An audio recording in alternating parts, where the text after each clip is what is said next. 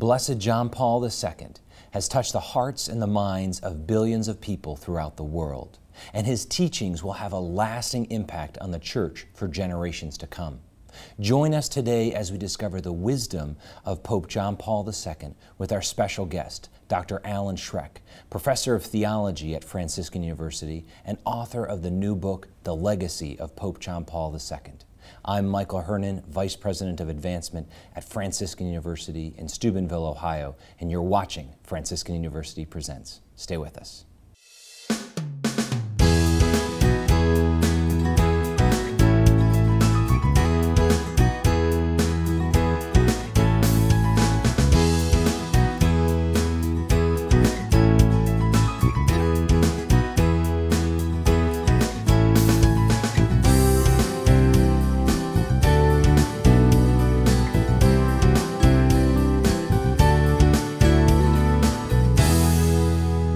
Franciscan University Presents. I'm Michael Hernan, Vice President of Advancement at Franciscan University in Steubenville, Ohio, and you're watching Franciscan University Presents, and our topic today is the legacy of Pope John Paul II.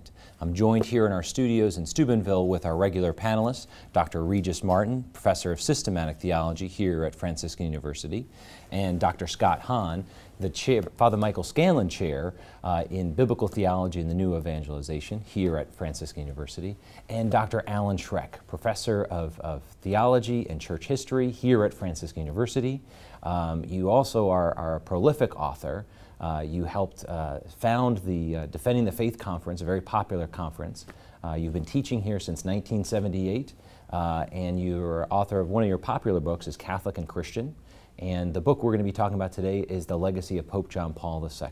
So Alan, welcome to the program. Good to be with all you, yeah. gentlemen. So I guess the first, to start us off today on our topic of the legacy of Pope John Paul II, how did you become interested in the Pope, and what inspired you to really write this book? Well, Mike, you mentioned I started teaching here at Franciscan in 1978, and of course that was the year that John Paul became Pope. So throughout my teaching career, I feel like I've been a disciple of that great Holy Father, and of course now of Benedict XVI. But John Paul's teaching always inspired me. When I went to Rome in 1987, I presented him a copy of the book you mentioned, Catholic and Christian, and through the years he's inspired me. I began to write a column in the Sower magazine, which is an international catechetical journal, and from that journal, I began writing my column series on the encyclical letters of John Paul. And in the end, the Catechetical Institute of Franciscan University of Steubenville invited me to collect those articles and to put it into a book on the legacy of John Paul II as seen through these 14 encyclical letters. And they've inspired me, they've instructed me. Lately I do a senior seminar where for all our seniors who take this seminar with me, they go through the 14 encyclicals, one a week, and they're getting inspired too and working hard because they're challenging. But John Paul has always inspired me, and I think these encyclicals, in a sense, provide some of the heart of his teaching. It's not everything he taught, but they're some of the key points of his pontificate that he wanted to communicate to the world. Yeah. You know, it's a sobering thought when you consider how threadbare our lives would be, our professional, academic lives, if there hadn't been a Pope John Paul II. Yeah. What on earth would we be talking about? That's right. He's provided a lot of rich material. Yeah. It's an amazing corpus of writings that we find.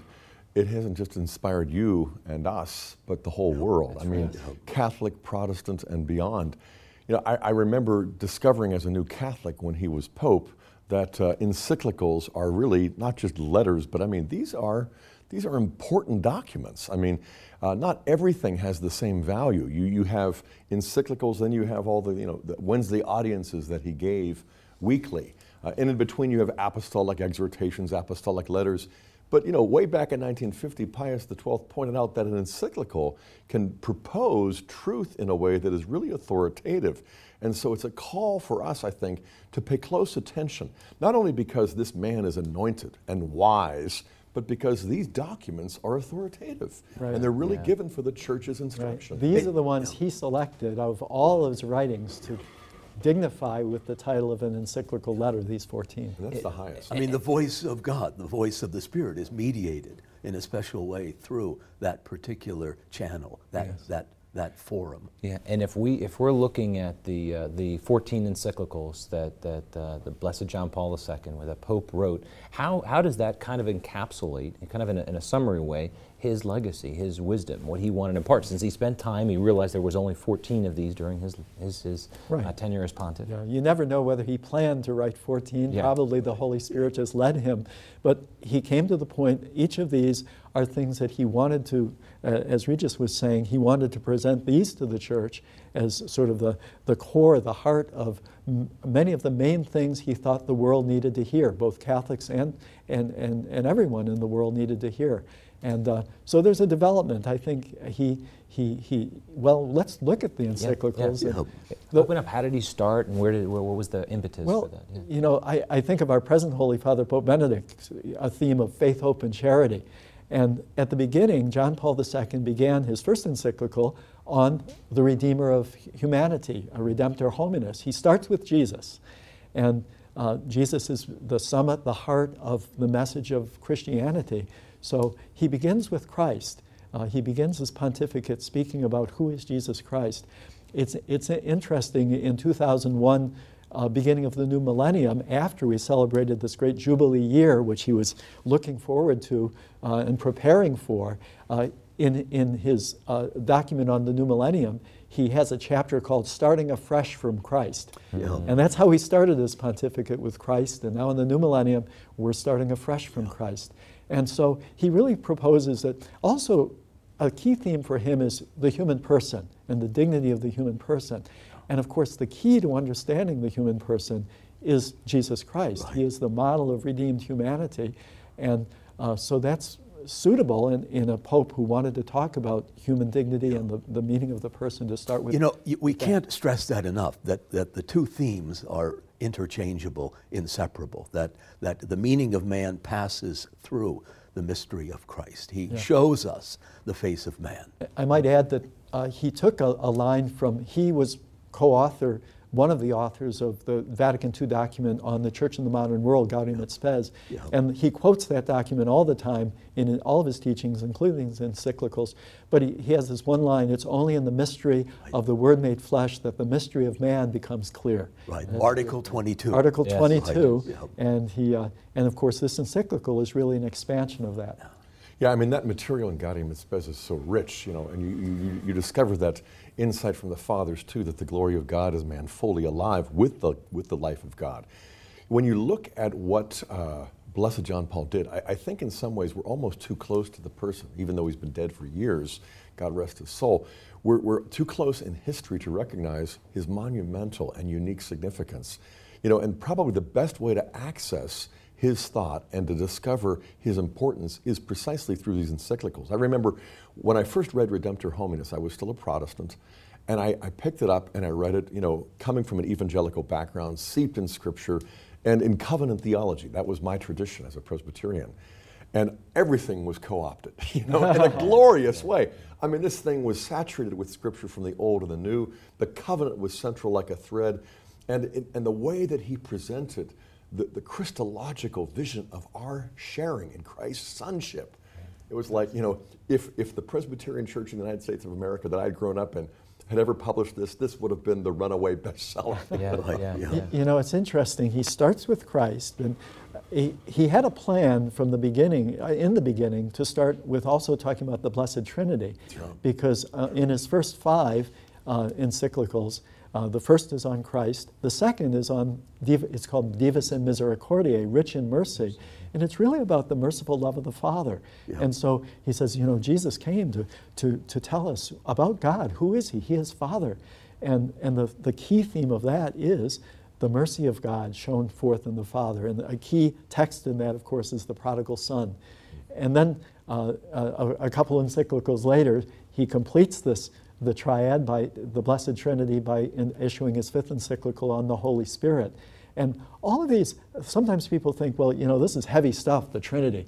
But all of these encyclicals, they are challenging, but they're pastoral.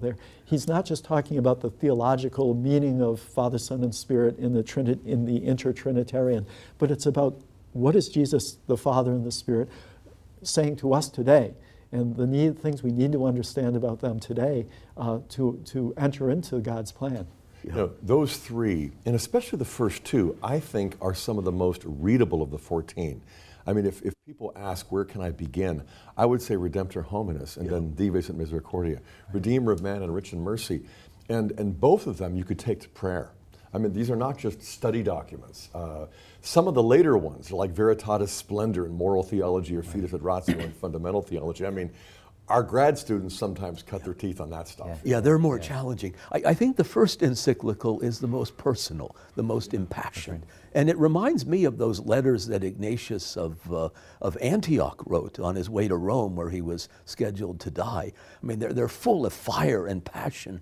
And the fact that here is a man who fell hopelessly in love with Jesus. I mean, he's fired with the love of God. This ardor, I think, pours out and overflows every page. And his insistence that really, in the end, the way to the Father is not a roundabout way. It goes right through the Son, where all the lines converge. Man and God, grace and nature, history and heaven, everything focuses on that still point, which is Christ. I wanted to say, I was probably personally most moved in all the encyclicals by when he talks in Dives et Misericordiae about the merciful love of the Father. And of course, Jesus is mercy. He says in that encyclical, Jesus is like the personification of mercy, of the mercy of the Father. But when the Father in that parable forgives the Son, it's sometimes people think of mercy as something, we'll be merciful to you. It's sort of demeaning.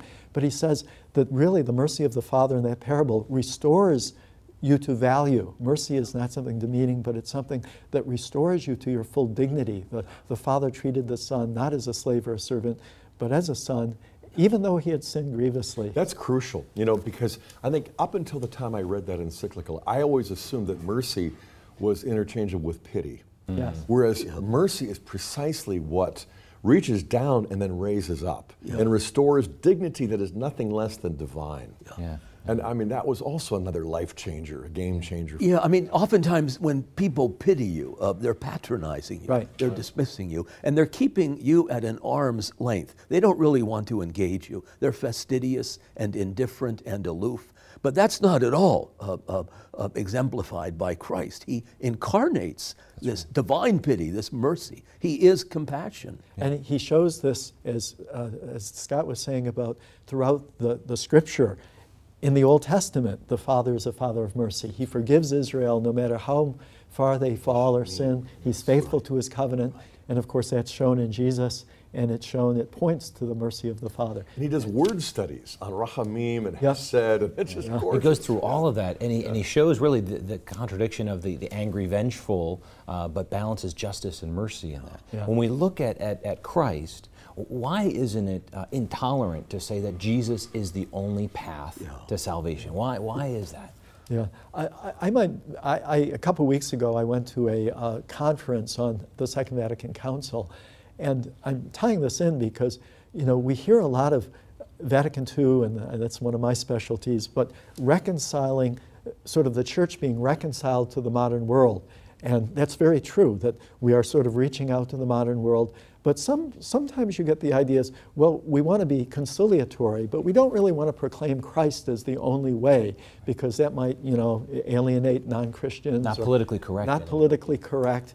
But John Paul is so focused that, Christ is the Savior of humanity. He is the one who gives the person dignity and shows the way to the Father and shows us the meaning of life. And one of his encyclicals is later, of course, is Redemptoris Missio, on the mission of the Redeemer.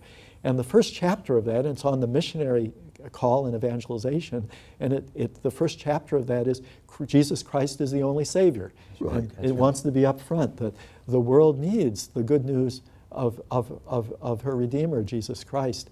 And so, and it is a way that is not imposing this on the world, but inviting them to discover the beauty of the Redeemer. That's a beautiful distinction, Alan. We don't impose faith, we propose it. We invite people to check it out, see if it doesn't change your life. That's right. But in the process, we're not saying that no one can come to God apart from Christ. It's that no one comes to the Father but by me. Right. You know, so what we discover through Christ is this gift of divine sonship that unveils the mystery of divine fatherhood and suddenly redefines sonship. I should say redefines salvation, so that it's not just getting out of hell, it's entering into the inner life of the Trinity. That and nothing less is what we mean by salvation, and that's why it has to come through the Son of the Father. That's right. And that's the core of the encyclicals, the 14, but particularly these Trinitarian ones. In the next segment, I'd like us to go into another core message of John Paul's legacy in the encyclicals is the understanding of the human person. You're watching Franciscan University Presents. Stay with us.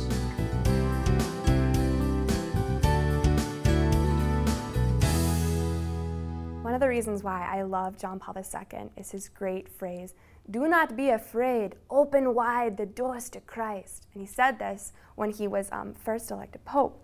And this is a theme throughout his papacy that we see, especially in the encyclical Redemptoris Missio, the mission of the Redeemer.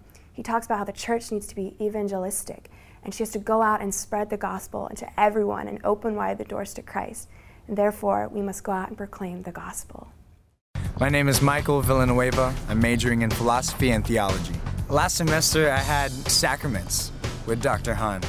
And I'll tell you right now, it was the best class of my entire life. Every class, I'm just knocked out of my chair. It hits me like a ton of bricks. The beauty of the truth that he's speaking to us. Something so simple, but so beautiful and so profound and so powerful. Franciscan University is academically excellent and passionately Catholic.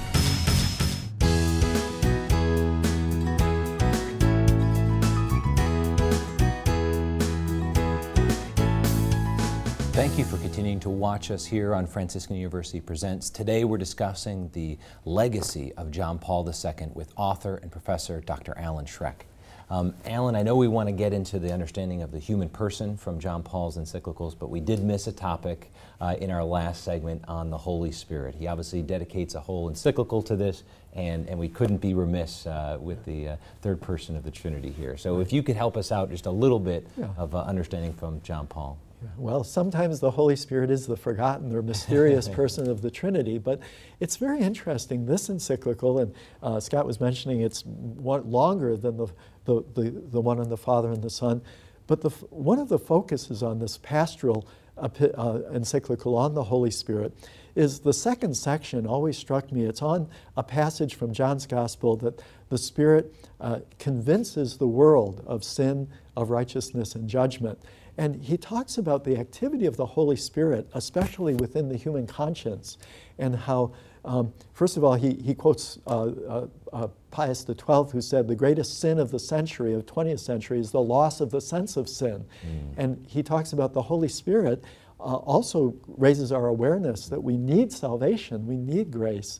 And he convicts us of sin, he shows us our sin, but he talks about the Holy Spirit as a double gift, the gift of conviction, but the second part is he gives us an assurance and the power to overcome sin, that the Holy Spirit is the one who leads us to Jesus and to the Father, and who gives us the power to overcome sin, first by making us aware that we are sinners and the world needs redemption, and then by giving us the power to actually overcome sin. And he talks about the need of the Holy Spirit, of course, in this age of evangelization to proclaim the good news.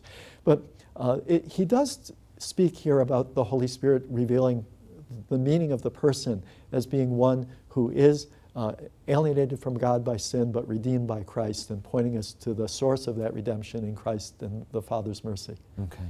So if we go now to the human person, how, Regis kind of referenced this earlier, how does Christ reveal man to himself in such a way that it makes his supreme calling that much more real or relevant to him? Well, the theme, Michael, the theme of the human person runs all the way through all of encyclicals.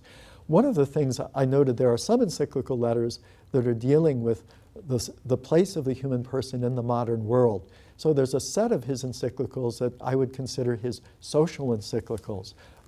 They begin with his encyclical on human work, Laborem Exercens, and of course there the personalist emphasis is work is. It is not what work you do, but it's a person who does the work that gives work dignity. Yeah. Then, and he expands on this in some of the other social encyclicals on social concerns. Solicitudo Rei Socialis is sort of a broader view of social concerns, but it's society, and these social concerns is meant to serve the good of the individual person. It's not, it's not that it's not this view that the person is just a cog for the greater good of society, but he has to serve the common good, the person. But the society must ensure that human rights and dignities are protected. And of course, his final, he has a couple others that might be called social encyclicals, Centissimus Annus, on the 100th anniversary of Rerum Novarum, the first modern social encyclical by Leo XIII, where he talks about the rights of workers and connecting again the need for the individual to be having the dignity and rights of workers protected. And finally, even his encyclical on human life, Evangelium Vitae, the gospel of life. Of course, that's about the dignity of human life from the moment of conception until death. So I look upon those as having to do with the person in terms of the person in society, and the human person is the reason and the key for understanding what human society and human activity is about. And I think when you look at that from a sense of, he's coming from lived personally through Nazism, communism, he's seen man treated as a cog, as you said. Yeah. I mean, this is profound. And this accounts for why he is so drawn to the example of men like Maximilian Kolbe, the great patron, he says, of the 20th century, because he showed us how to be human in the midst of horror, massive systemic extermination, torture, genocide, the degradation of man. Maximilian Kolbe rises above it. He's triumphant, all because he's riveted upon Christ. I think that Christological theme runs through everything. I come to know who I am, what I'm supposed to do, only as a consequence of learning who is Christ and what has he done for me. Besides Kolbe, there's another Pole who figures prominently in his thinking on dignity and mercy, and that is St. Faustina. Because there you can see not only the theme of divine mercy, but also of what gift we receive in Christ. This is where John Paul is drawing from his immense wisdom and great training, because you go back in Genesis, which he always did. Yes. In Genesis 2, verse 7, man is formed from the dust of the ground to kind of denote our own humble origins, literally, humility. And yet God breathes into his nostrils the breath of life, And this divine breath is what confers upon us something more than oxygen. I mean, this is the Holy Spirit. This is supernatural life. This is divine grace. We're already anticipating a share in Christ. Christ is already stamping his own image in the one who bears the image. And so to restore that is really to show man himself as he was created in the image and likeness of God, but to show that man was never conceived by God apart from Christ. Right. Yeah. Also, if I could pick up in Genesis, where, as you rightly say, he's always going back to the beginnings. For example, the understanding of human work, it's not just a curse, but it's part of our dignity to have dominion over the earth and to subdue it for the good of all. And in Genesis 2, before the fall, in 3. Even before the fall, work is seen as a positive thing. But also the context of man created not to be alone, but to be in society. And the family, of course, really is a key theme that comes out, is he always goes back to not only do we preserve the dignity of the person, but these social structures must also foster the good of the family. And for example, in Laborem Exercens, you should be able to have a wage suitable to raise your family. And some of the other social encyclicals, workers have rights because they must provide for their family. Yeah. So it's, and of course also providing and looking toward the common good of society. So even in Genesis, man is not alone, and that theme of it's the person relationship to Christ, but also relationship to these social institutions, especially the enemy here, I think, as always, is reductionism, that you're somehow what you do. You're reduced to a cog in a machine. And the Pope, with great courage and consistence, opposed this. And he felt it in his own bones when he was subject to that kind of reductionist tyranny, first under the Nazi occupation, then the Soviet menace. He understood really the acids of the 20th century, but they weren't going to dissolve him. He was determined to rise above that. If I could just add here that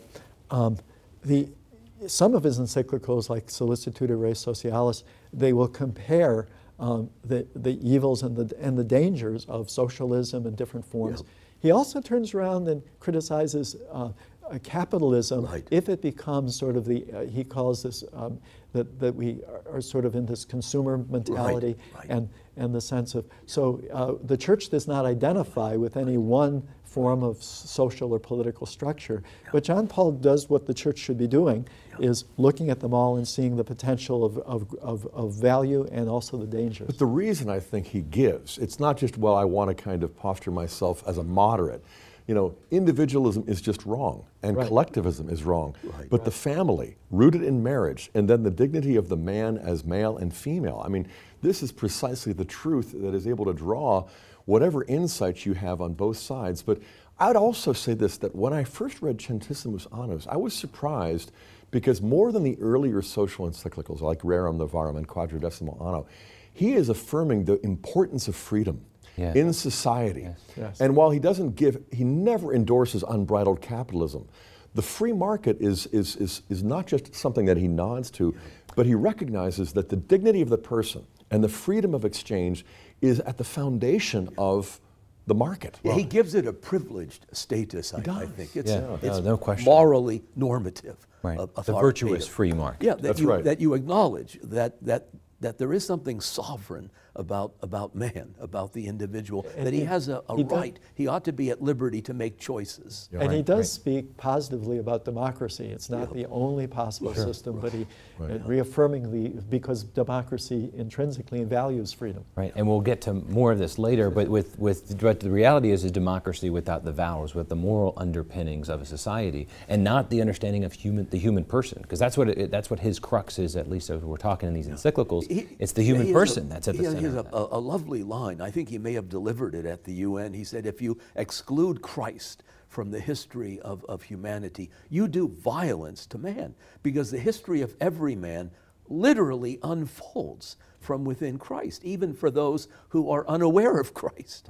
Right. He often quotes a line, a phrase from Paul VI, the civilization of love. Sort of like his encyclicals, these social encyclicals, are not political statements. They're teaching about the nature of man, the nature of society, and the goal is he does refer to the civilization of love. And connected with that is, and of course love is the key. We have to have a society structured on seeking the good of others. That's the meaning of the common good. He also uses, of course, the phrase, the civilization of love is also a culture of life. He says, humanity creates culture. And the culture we can create can be a culture which is beautiful, a civilization of love and a culture of life. But of course he also points out, we see around us so often, an anti-civilization of love and a culture of death. So there is a struggle here. Yeah, and I think those are two phrases that I think are interwoven throughout his pontificate, the civilization of love and the culture of life. I think too many people forget that he coined that phrase that's now often used out there, the culture of life. I mean, that means so much more than just his unremitting defense of the dignity of the human person. I mean, you could always count on Pope John Paul II to be on the side of life. That's right. There's a passage I think that George Weigel quotes where a bunch of priests were saying, look, it's really difficult to preach against abortion. People get upset. And he said, look, a society that kills its children has no future. That's wonderful. That's categorical stuff. I think he provides something else that I found and still do find very, very helpful. In fact, absolutely necessary.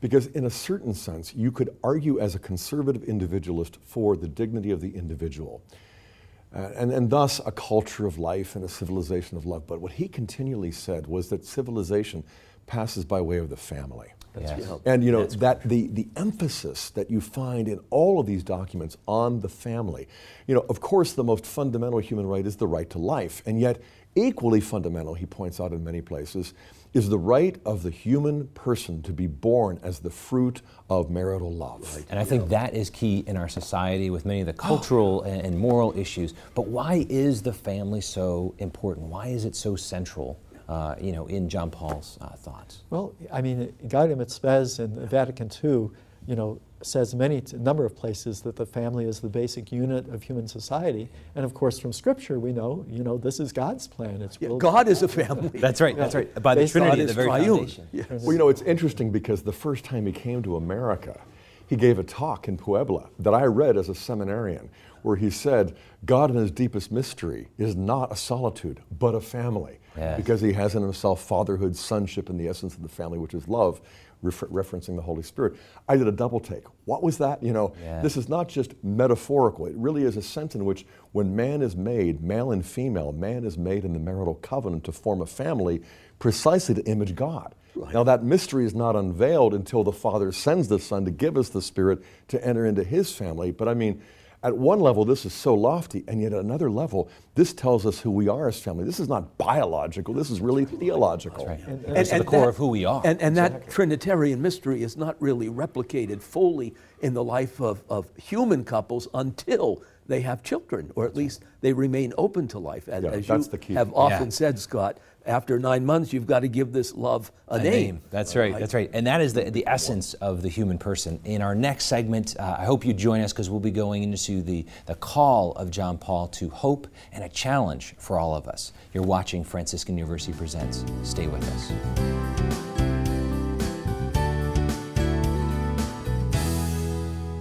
John Paul II always spoke up against oppression. He spoke up.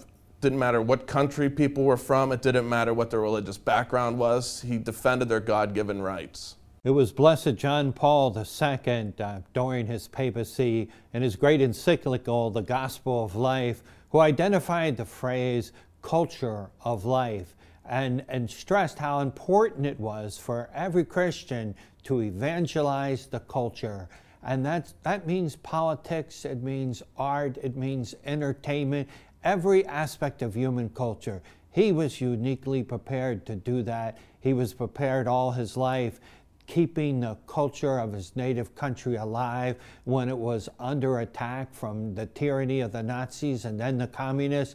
John Paul lived keeping the culture alive. He lived the gospel of life and has set an example for us all. Explore the treasures of your Catholic heritage on a Franciscan University pilgrimage. Led by inspiring spiritual directors, you'll walk in the footsteps of saints and martyrs in the Holy Land, Poland, France, and Italy, and you'll deepen your love for Jesus Christ through daily Mass, confession, prayer, and the joy of Christian fellowship. Let Franciscan University lead you on a pilgrimage of faith. Find out more at franciscan.edu/pilgrimages.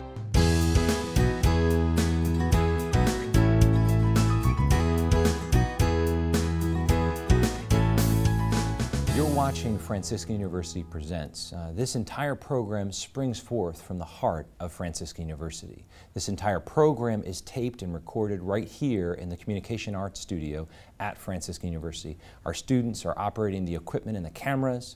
Our professors here, Dr. Regis Martin and Scott Hahn, are our regular panelists.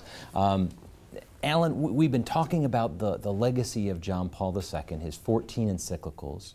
And maybe you could just give us a summary of some of the remaining ones that we haven't covered already before we go into the final parts. Well, of course, the one thing that's impressive about our late, great Holy Father is the breadth of his thought and his concern and his interest, as broad as the Church and as broad as Christ.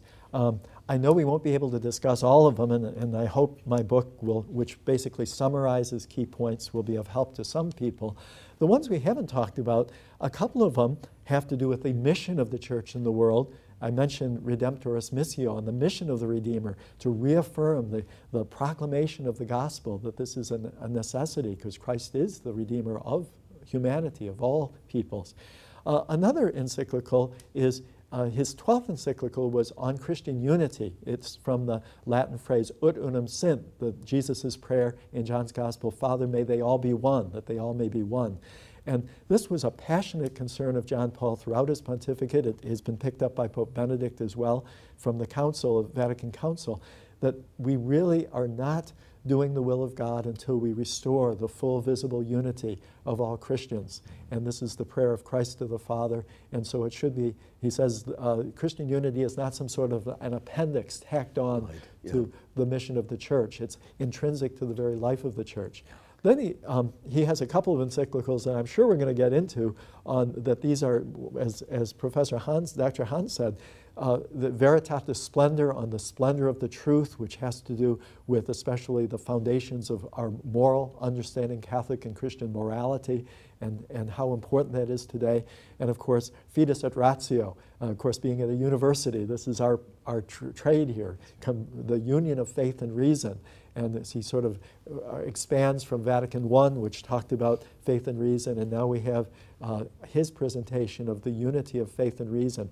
And the last two that I mentioned that were somewhat later, including his last encyclical, are, well, Mary was one of his first encyclicals. We all know his passionate devotion and love for our Blessed Mother, and so he has an encyclical, Redemptoris Mater, on the Mother of the Redeemer, and how she is the mother of all people, and certainly of all Christians, and her special role, especially presenting her as a woman of faith. That seems that scripture, blessed is she who has believed that the promises of the Lord would be fulfilled, which Elizabeth says of Mary. And finally, his last encyclical, close to his death, the time of his passing, was on the Eucharist. Yeah. And you know, one thing I want to say about all the encyclicals is even the ones that have to do with the mission of the Church in the world, there's a depth of interiority here. He's always talking about the need for personal conversion. For example, in ecumenism, we can't have ecumenism until we have a change of heart. And we can't change the world unless there's interior conversion. You know, and the soul of that is the Eucharist, that we draw close to Christ. That's a striking paradox, because here we are talking about all of these encyclicals. You know, Jesus gave us the Sermon on the Mount. John Paul II has given us the Mount of Sermons, and rivers of words. And yet, at the heart of all that is the stillness and silence of prayer. He was a man of profound prayer, rooted in Jesus Christ. And for those of us who have seen him, who have been privileged to attend his private Mass, that's what strikes one. His silence, his recollection. I mean, Father Michael could hear a certain groaning of the Spirit, but I didn't pick up on that. But certainly a stillness. He is anchored to God, and out of that there flows this great ocean of words, and they're all, I think, fired by this prayerful attachment to God. You know, I was in that chapel 3 times, and the first time I did hear what Father Michael Scanlon referred to, and there's the sighs and the moans too deep for words. I think I was distracted by the screams of my children, even there. But you know, what that points to is not some kind of disembodied spirituality, because that interiority actually enabled him to embrace the truth of what it means to be enfleshed. That's right. You know, and so often we recognize that the theology of the body in so many ways is the legacy, or at least one of the most important parts of the legacy. Even though he didn't write an encyclical devoted to the theology of the body, I mean, almost as soon as he began poping, as it were, back in 78, he began years of Wednesday audiences, the instruction that ended, I think, from 79 to 85. Right. You know, and then when he wrote Veritatis Splendor, the splendor of the truth, that was sort of like the foundation, because you know he lifted our vision to see that the body is a kind of sacrament of the person. And so it leads not to a theology of sex so much to the theology of love, self-gift. Once again, that's rooted in a line from Gaudium et Spes that he helped author. It's in Article 24, where it's only that we discover our true self only in the sincere gift of self, which I always say is really the heart of the theology of the body. Yeah. And I've often thought, as you said, you know, why didn't he make theology of the body an encyclical? I think he realized that this is something where he was maybe breaking a little new ground. It's a work in progress. It's a work in progress. Right. And so maybe this is part of his legacy, though. And I might add one other thing about meeting him. You've mentioned your time. When I met him, of course, I went to the Mass, but the thing of everyone who's ever met John Paul II knows that when you meet with him personally, it's like you're the only one in the world. Right. He sees you with the eyes of love. I remember thinking, boy, if this is what it means, if this is what it's like to meet Christ, Right. everything I suffer in this world to follow Christ will be worth it if I experience even a taste of if I've experienced just a taste of that love of Christ. That So we single love the person. intensity of attention Right, that he pays. Right. And so when we hear, I kind of like the way we talked about that he started with Christ the Redeemer, ended his encyclicals with the Eucharist, his everlasting presence with us. But he called us to take the sacred into the secular. Right. What did John Paul II say to Catholics? What did he teach us about going into the modern world, into the secular world, in his encyclicals? Well, when we get back to so many things, but in Veritatis Splendor, the splendor of the truth, it's heavy, but it's like he's saying we're in a world that has sort of lost its moorings and the basic understanding of truth, basic understanding of absolute values and moral values. And he doesn't, again, impose this, but he gives this cogent argument that to be fully human is to recognize the morality which is rooted in our very person, to realize our rationality, that we're people who are made to have faith, but we're also people who are people with reason, and the two are not opposed.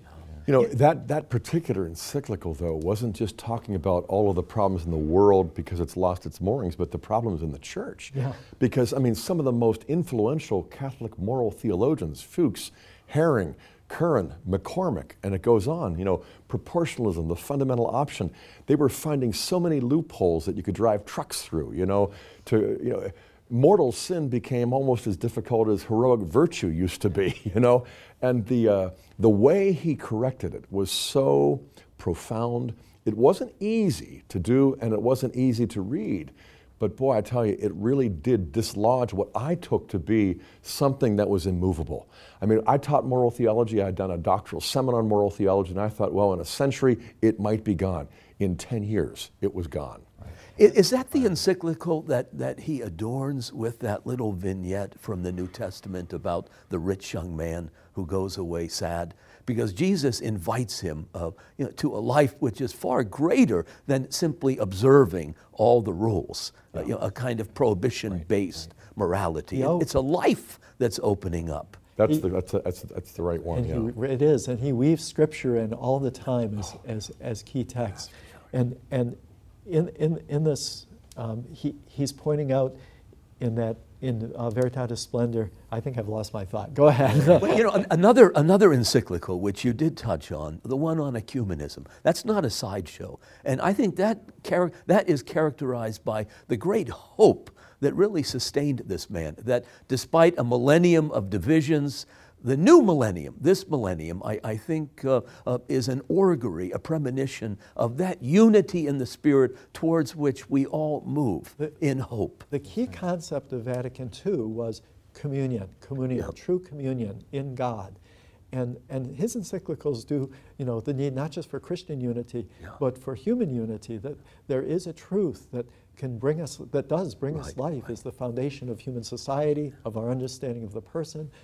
And so I would say if there's one key theme that runs through his letters besides the human person, it's the idea of communion which is rooted in communion with God.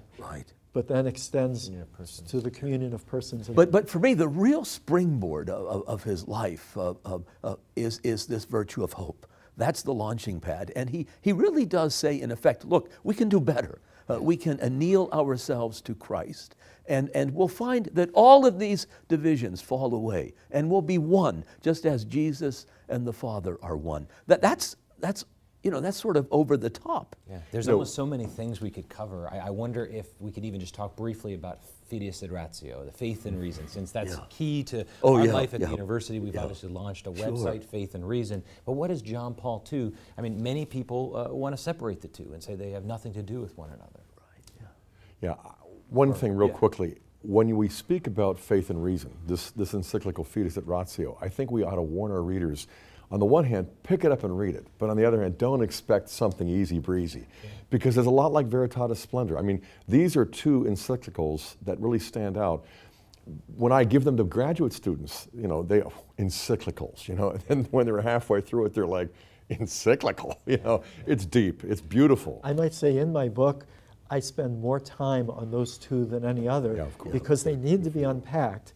And I hope, you know, my book might be another resource. Good entree. Might be helpful. But faith and reason, I mean, the fundamental truth that is in there is something the church has always taught. Thomas Aquinas and the whole scholastic tradition is the unity of faith and reason. The two are not opposed. So at a university, you know, we're delving into the mysteries of creation through reason, but it's enlightened by faith.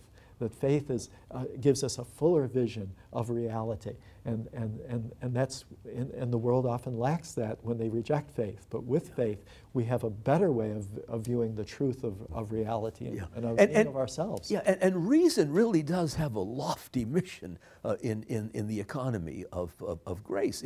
I mean.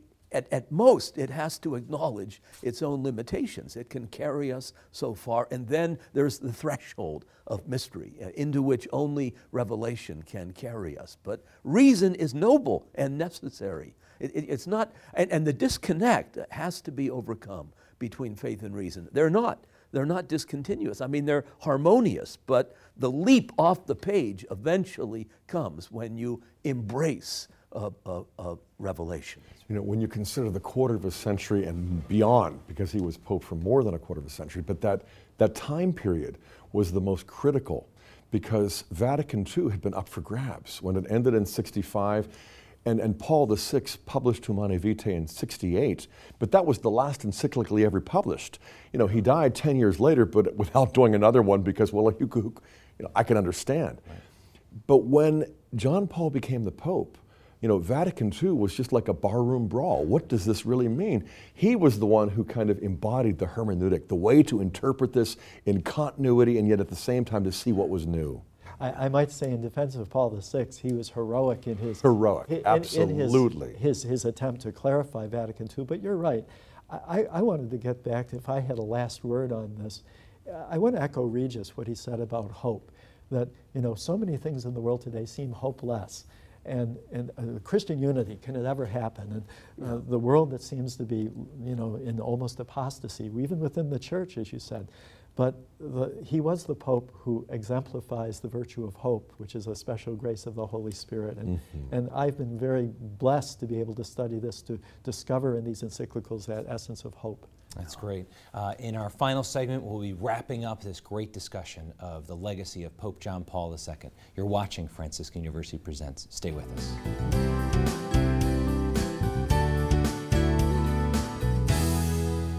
My favorite teaching by John Paul II was his Theology of the Body, because it answered life's deepest questions, like who am I and what's my purpose in life? It really restored my dignity as a human being and especially as a woman. His motto was, "Be not afraid." And this was so evident in his Theology of the Body because he wasn't afraid to teach the truth.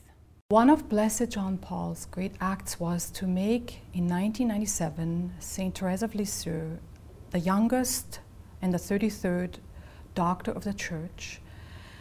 And in his apostolic writing, he singled out, above all, her attitude of littleness before the merciful love of God and her total abandonment to this merciful love of God as something for all faithful to imitate.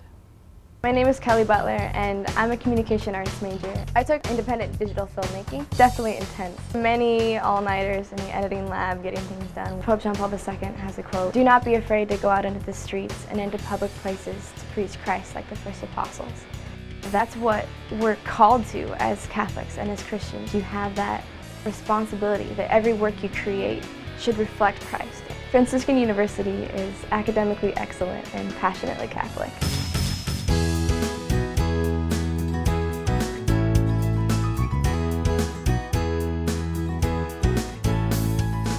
Come to the final segment of Franciscan University Presents, where we've been discussing the legacy of Pope John Paul II with author and professor Dr. Alan Schreck.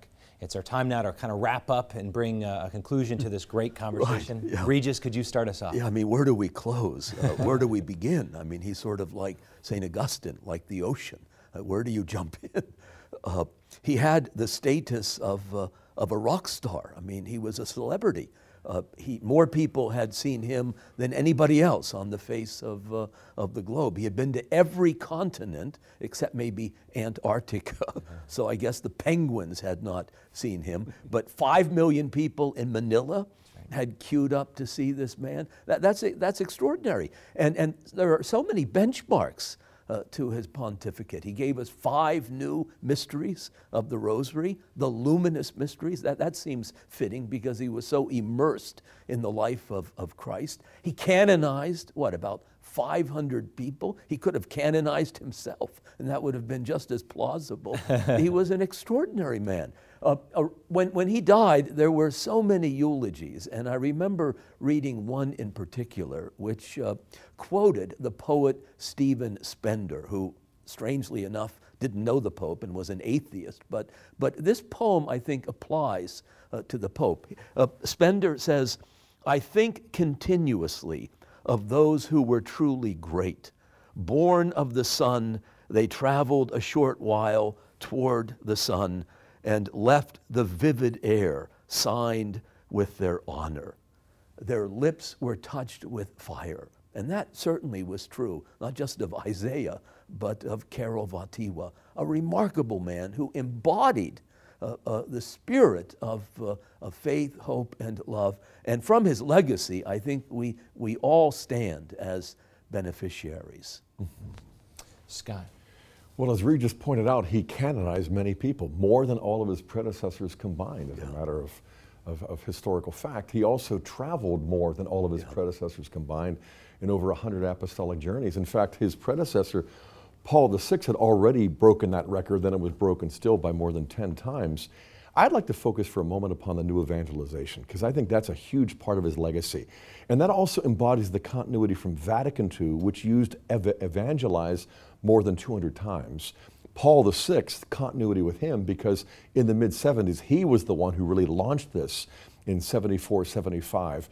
So that now when John Paul was calling for the new evangelization, especially in 1990 with Redemptoris Missio, the mission of the Redeemer, this is precisely what Pope Benedict has picked up on, and this explains what he was doing and why he was doing it and when.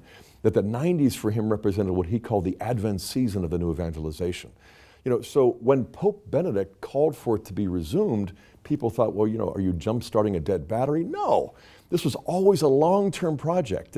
What the Advent season is to the whole liturgical year, the 90s would be for the new evangelization. This was something that was intended by John Paul to continue on to the next century and maybe the whole century that we're in.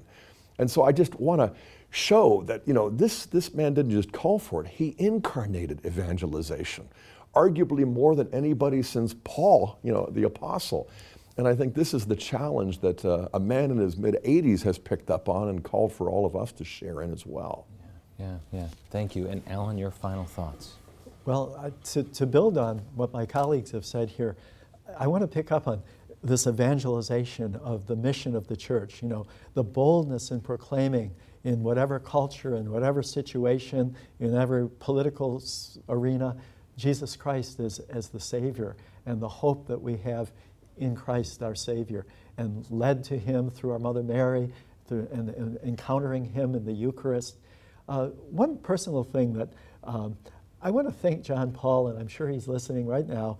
I want to thank him for his youthful spirit. All of us are getting a little gray hair around here, and we've all been at this, our profession, but I still feel so young, and I'm young because I look at John Paul. The image I have of him is, when in those latter days when he was still able to walk, but he had this cane, and he sort of waved the cane like, what's this thing for, And he was young because he saw, first of all, his reaching out, we didn't mention, to the youth. He founded World Youth Day. Yeah. And he realized that, the church herself, even as though she is ancient, is ever young. Mm. And so he appealed to the youth to use their youthful energy to build up the church, to be the vanguard of this new, he's called them, I think, the morning watchmen of the new evangelization to young people.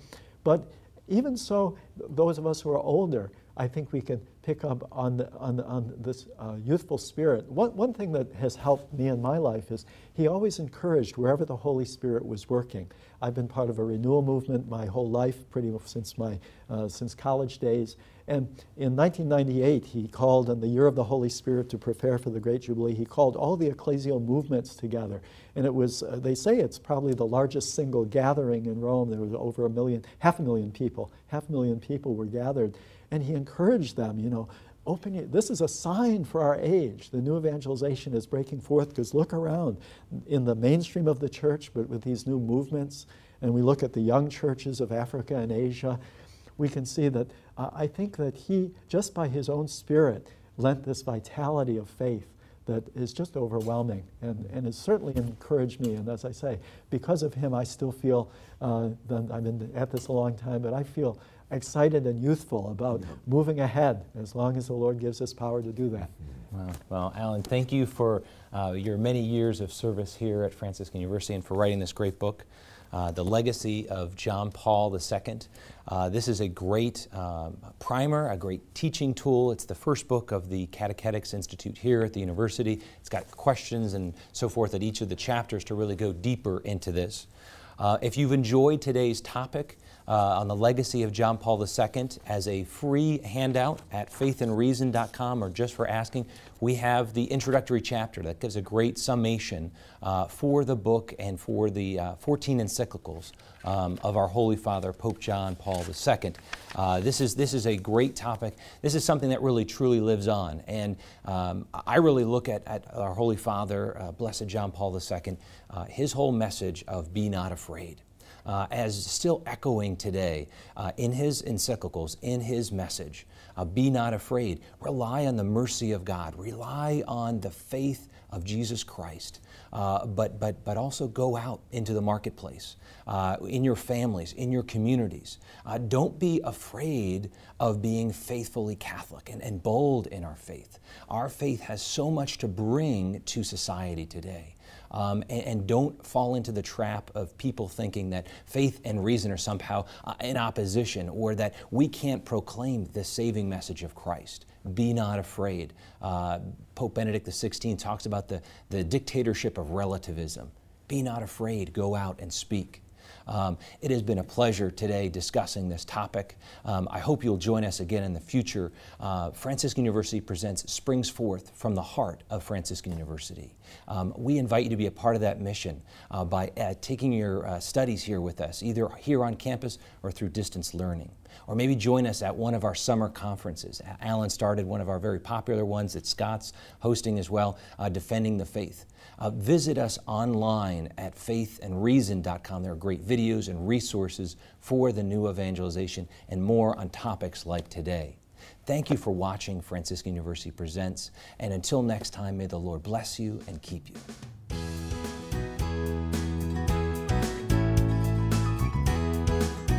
To download the free handout on today's topic, go to faithandreason.com. Email your request for the handout to presents@franciscan.edu. At faithandreason.com, you can also purchase past episodes of Franciscan University Presents, or request today's free handout and purchase past programs by calling 888-333-0381. That's 888-333-0381, or call 740-283-6357.